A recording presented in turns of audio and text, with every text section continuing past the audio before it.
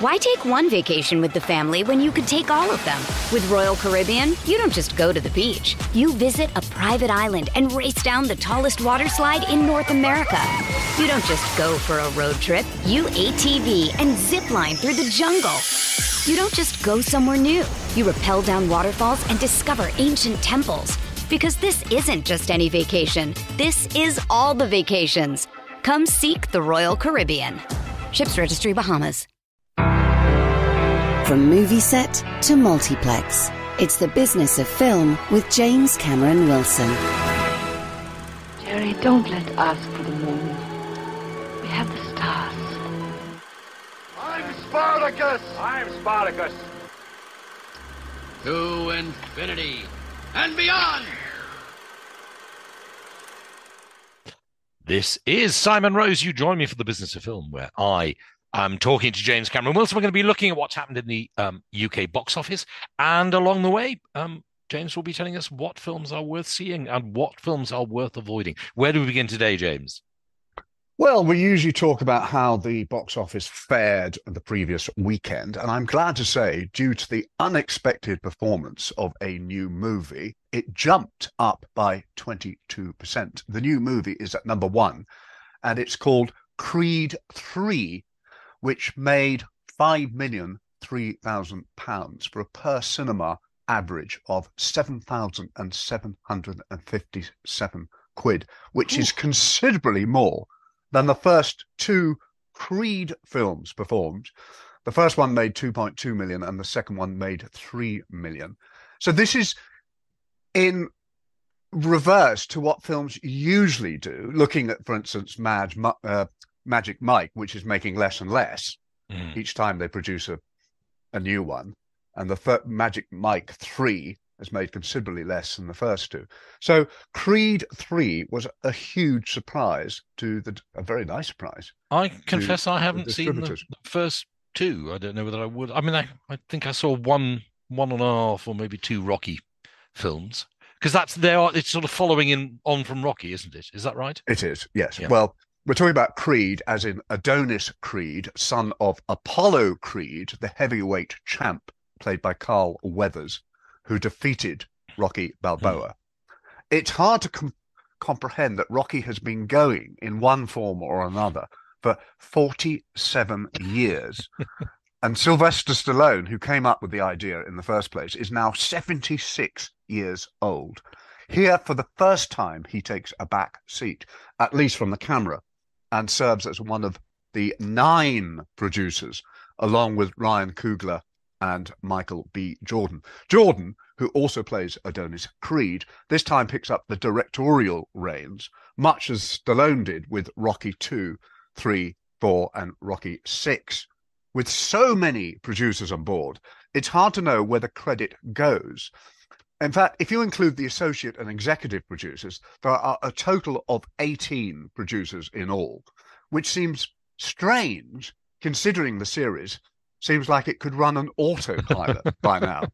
Yes. The most significant names here are Ryan Coogler, his wife Zinzi Coogler, who is also executive producer, and Ryan's brother Keenan Coogler, who wrote the screenplay. It was Ryan Coogler, of course, who directed Michael B. Jordan in his first film, Coogler's first film, Fruitville Station, and then in Creed, and then in Black Panther. So this is a director-star combo that has proved enormously fruitful for both the actor and the filmmaker, with Jordan now in the director's seat himself. The original Rocky saw the protagonist as the underdog, and here Creed is anything but, being a hugely successful, wealthy icon who is now retired from the ring, but who runs a very successful boxing academy, models for Ralph Lauren, and has a beautiful wife, a rock star, no less, played by Tessa Thompson. So they pretty much have everything, including a mansion in Los Angeles, which has its own boxing ring, recording studio, and rooftop lounge. And together they have sired the smartest, cutest 8-year-old on the planet. But of course, when you have accumulated everything that Adonis Creed has, you then have everything to lose. I think any successful boxing film rests on the ability to root for the protagonist. Michael B. Jordan is likability incarnate. But then every boxer has a past, and Adonis's past reaches out of the gutter to bite him in the back. And it's a past he hasn't even told his wife about because of the shame. Then one day at the gym, a stranger accosts him, a man he doesn't recognize at first, with whom he shared that very past. I'm quite intrigued to know why he goes to a gym if he's got his own boxing ring and everything else at home. Because he runs the gym. Oh, right. Oh, okay, right. It's a boxing academy, which he's in charge of. Oh, I see. Okay, right. So, yeah, he does go there every day to check on the people that he mentors. Yes, I see. Yes. Anyway, he finds this guy, Damian Anderson, played by Jonathan Majors. Damien, or Dame, has served 18 years in jail, and in spite of his age, he wants to return to the ring, which is mad, of course. But this is, in essence, at least Rocky IX, and anything can happen in these films. Dame is convinced that he has what it takes to overcome his age and his lack of experience to be a contender. He just needs somebody on the inside to give him a chance. By handing on the baton from character to character, one could string out the Rocky franchise indefinitely. And I don't think fans will be disappointed by this latest edition. I don't think it will be a spoiler to say that there are boxing matches. It would be odd if there weren't, but there's a lot more going on as well. There are outside pressures on the Creed marriage, and in secret, Adonis is teaching his daughter how to stand up for herself with her fists, which backfires at school, of course. Boxing, he tells her, is not about how hard you can hit, but about timing, focus, and control, which could be just as applicable in any real-life situation. Meanwhile, Bianca Taylor Creed, Tessa Thompson, is having to step down from her singing career due to her congenital deafness, a condition she has passed on to their daughter, necessitating Adonis to learn American Sign Language, which he appears to have done effortlessly. It's hard to escape the formula of the series, but the new film does come with its rushes of adrenaline. And most importantly, I did care for its protagonist. I'm not sure some of the fantasy sequences in the ring really worked, where the ring turns into a cage, but it is a very polished, well-directed, crowd-pleasing affair. And you can't ask for more than that. I suppose so, assuming you actually like boxing movies. Well, if you don't like boxing movies, I'd suggest you don't go anywhere near it. No, I think I probably will avoid it. I mean, I quite enjoyed Rocky, but yeah, that's enough for me, frankly. Okay, James, that's number one, and that took what, 5 million in a weekend? 5,003,000. Yeah, wow. In 3 days. Great, impressive. And at 2, we've got Ant-Man and the Wasp: Quantumania, which was at number 1, down 53%, which I thought was pretty dire, with a total now of £17.2 million. 3, which I just don't know which one I would want to see again least. Puss in Boots: The Last Wish, yes, which was at number 2, down 35% for a total of 22.1 million, which means there'll probably be a third Puss in Boots. Again, another film I thought was just as dire as the aforementioned Cocaine Bear, which was at number 3, down 31% for a total of 3.6 million. But the surprise favourite in the top 5 for me was What's Love Got to Do with It? Down only 22% for a total of 2.7 million, which I think you were quite pleasantly pleased with. Yeah, very nice. 2.7 doesn't seem a massive amount though, does it? No. It's Lily James, and it's about arranged marriages. And I heartily recommend it if you like a rom-com. But exactly. But people tend to like a rom-com. I'm wondering why it's not picking up the rom-com starved crowd, because it's been quite a long time since we had a decent rom-com. Maybe it's the crossover, because the Pakistani people who flock to see Hindi films and Pakistani films and are thrown off by the fact it's also got Lily James and Emma Thompson in it. And it's neither one thing or the other. But I found it very educational, fascinating, smart, funny, and ultimately moving, which is Yep. you can't ask more for it. I agree. Okay. Well, That's number 6, 5. we've got Demon Slayer to the Saltsmith Village, which is a 15 certificate Japanese anime action adventure. At number 7, we've got the aforementioned Magic Mike's Last Dance, which was at number 5, down 43% for a total of 5.5 million. At number 8, we've got Avatar: The Way of Water, down 36% for a total of £76.5 million. Still the 11th highest grossing film of all time in the UK. But because it is dropping quite fast now, I think everybody's seen it who wanted to see it, it's unlikely to top the gross of Titanic. Epic Tales is the strongest holdover of the week at number 9, which was at number 7, for a total now of £1.7 million. And we have a new film at number 10 called Heaven in Hell, which is a Polish romantic drama. I did look it up on IMDb. Couldn't really understand. It was not a very good translation. But I think it's basically about a man who is sleeping with a woman and then ends up with her daughter, and all things go pear-shaped. I think I worked that much out from the poor translation. And remind me the actual level of box office generally. I forgot what you said right at the beginning now. It's jumped by 22% from the previous weekend, which of course had dropped by 40%. Or Creed, yeah. Okay, super. Well, James, let's take a break, and then we'll see what else you have been seeing. Why take one vacation with the family when you could take all of them? With Royal Caribbean, you don't just go to the beach. You visit a private island and race down the tallest water slide in North America. You don't just go for a road trip. You ATV and zip line through the jungle. You don't just go somewhere new. You rappel down waterfalls and discover ancient temples. Because this isn't just any vacation. This is all the vacations. Come seek the Royal Caribbean. Ships Registry, Bahamas.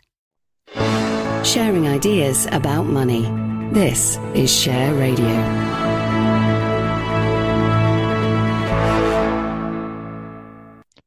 This is Simon Rose. You're listening to The Business of Film on Share Radio, where James Cameron Wilson has been taking us through the box office chart, led by Creed 3 with a 5 billion take. So, James, where do we go now? Well, as you know, I don't have a car at the moment, so I'm quite limited. I did cycle to see Creed 3 for this program. I should point out, James does not live in a massive conurbation. Cycling to see Creed 3 is something of a test for body as well as mind, I imagine. Well, I was amazed. I did it in under an hour. Well, about an hour, 59 minutes, I think. The hills are very good for you, James. So I'm told. Gosh, the hills, the hills. So I clocked on to see somebody the hills are I used to alive know. with the sound of grunting. Yes. Yeah. There's a real shock at the beginning of Somebody I Used to Know, and that was the sight of a black bear strolling down a street. And this was the day after I had barely survived Cocaine Bear. Then I realized it was just the logo for Black Bear Pictures, a co-producer of Somebody I Used to Know. The other odd thing, that this is a rom-com about a documentary filmmaker whose latest project is cancelled, and so she decides to make the subject of her next film a wedding.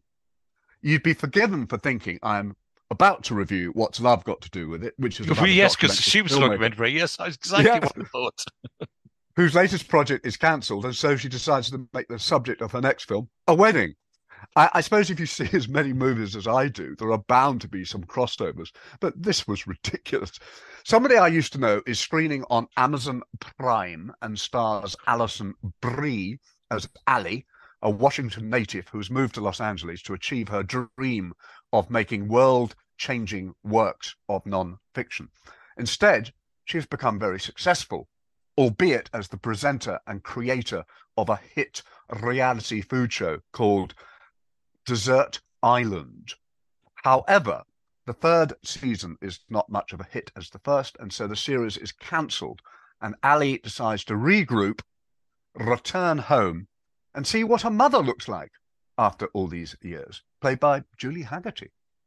I should point out that Somebody I Used to Know is scripted by Alison Brie herself, in collaboration with her husband, Dave Franco, who also directs. And obviously she knows of what she writes. But what is interesting about the film is that Ali is such an unsympathetic character.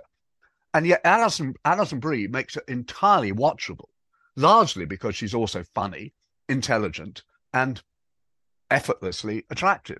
There's a wonderful scene when she returns to her hometown of Leavenworth in Washington, which has been modeled on a German Bavarian village and has become a huge year-round tourist destination. It really is surreal.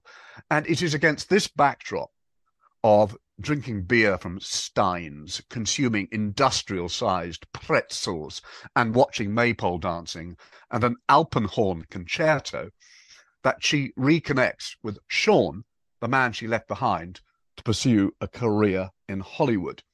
They really do make a cute couple and actually spend the entire night strolling down memory lane, sampling the Germanic pleasures of Leavenworth. But the grit in the oyster is that Sean, sympathetically embodied by Jay Ellis, doesn't tell Ali that he is engaged to be married. Well, for most of the film's running time, I was happily entertained and curious to see where it's all going. I found the switch in tone from gross-out comedy to movie-savvy satire to something attempting to be more profound about discovering who we are, the somebody I used to know, a somewhat uneasy mix. But because the players are so watchable, I sort of went along with it. If ultimately I'm not sure I would recommend the film to that many people. Haley Joel Osment, remember him? I do. Turns up as a chubby, bearded local who has the misfortune to name-check two movie stars whose fortunes have already drastically altered since the film was shot. Brendan Fraser, who he's described as a blast from the past, and he says Jeremy Renner's available, when of course the former is now very much part of the he's not available after his near-fatal accident in Nevada, in which he broke 30 bones after an encounter with a snowplow, which was rather unfortunate. But, you know, it was fine. Alison Brie, I think, is a very talented comic actress who's underused. But I think, unlike What's Love Got to Do with It, somebody I used to know, I just wasn't emotionally engaged as much as I felt I should be. And nor did I laugh that much. So Haley Joel Osment in something recently, and I can't remember what it was. It's bugging me. But I was very surprised because Michael Caine told me that when he worked with Haley Joel Osment, he was surprised how tall he was. And he said he was 6'1". There's no way Haley Joel Osment is 6'1". Looking at him with all the other actors, unless all the other actors in the film are 7 foot. No, I can't remember what film he was in with Michael Caine. Something about lions with Robert Duvall. We Will Be Lions or something. Oh, gosh, yes. Long time ago. Yes. Absolutely. Yeah, I haven't seen Michael Caine for a while. But I've got one more film, if I could squeeze that in. Yes, of course, James. It's been a while since I've reviewed a new Netflix release, so I hopped on to see what the latest big attraction was, which turned out to be We Have a Ghost. The phrase, we have a ghost, crops up quite a lot with variations. We have an actual ghost, and we have a ghost in the attic, and so forth. Of course, nobody believes in ghosts these days, and what with the advances in digital trickery on social media, holograms and the like, and I don't know about you, but I've become pretty tired of haunted house movies of late. However, there are a number of surprises in We Have a Ghost, written and directed by Christopher Landon, who brought us Freaky. So I think I can give away the first surprise, or we wouldn't have a review, or even a premise. The movie opens on a static shot of a large suburban house in Chicago, with a massive full moon perched on its roof. We then hear screams, and a family flies out the front door, piles into their car, and screeches out of shot. The camera doesn't move, but the light changes, and the house attains an unkempt air beneath a caption that reads, 1 year later. And then another car pulls into the frame, and we get to meet the Presleys, who, as it quickly becomes apparent, have fallen on some rather hard times. And as Frank and Melanie Presley, Anthony Mackie and Erica Ash venture into the foreboding building, the teenage Kevin stays in the car listening to his headphones. He's seen it all before, and he doesn't care one way or another. Frank Presley thinks the place is a steal. It's a buyer's market, he's told. But his wife is not so sure. Nothing like bad happened here, right? She asks. Yeah. Anyway, Kevin has a look around. They do move it into the house, and he's lying in bed one night, and he hears footsteps above the ceiling. You'd never absolutely believe it. So he gets his iPhone, which doubles as a torch, and he goes upstairs, and he sees David Harbour, a very spooky version of David Harbour with an even spookier comb over. And he just laughs and roars with laughter. But even though the temperature has plummeted, it is a real ghost. So this is definitely more in the vein of Beetlejuice than the Netflix horror film His House, which also featured a black couple ill-equipped to purchase a decent comedy horror then, really? Yes. Yeah, absolutely. Watchable or not? Well, I think ultimately it ends up being far too ambitious for its own good.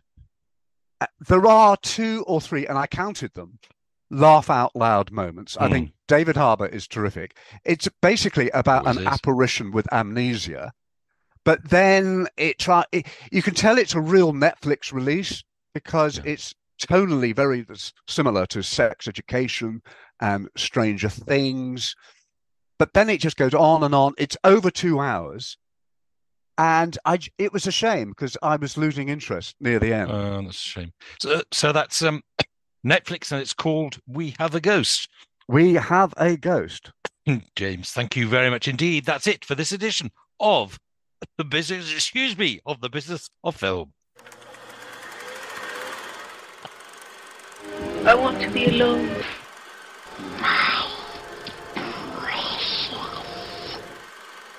Mrs. Robinson, you're trying to seduce me. Aren't you?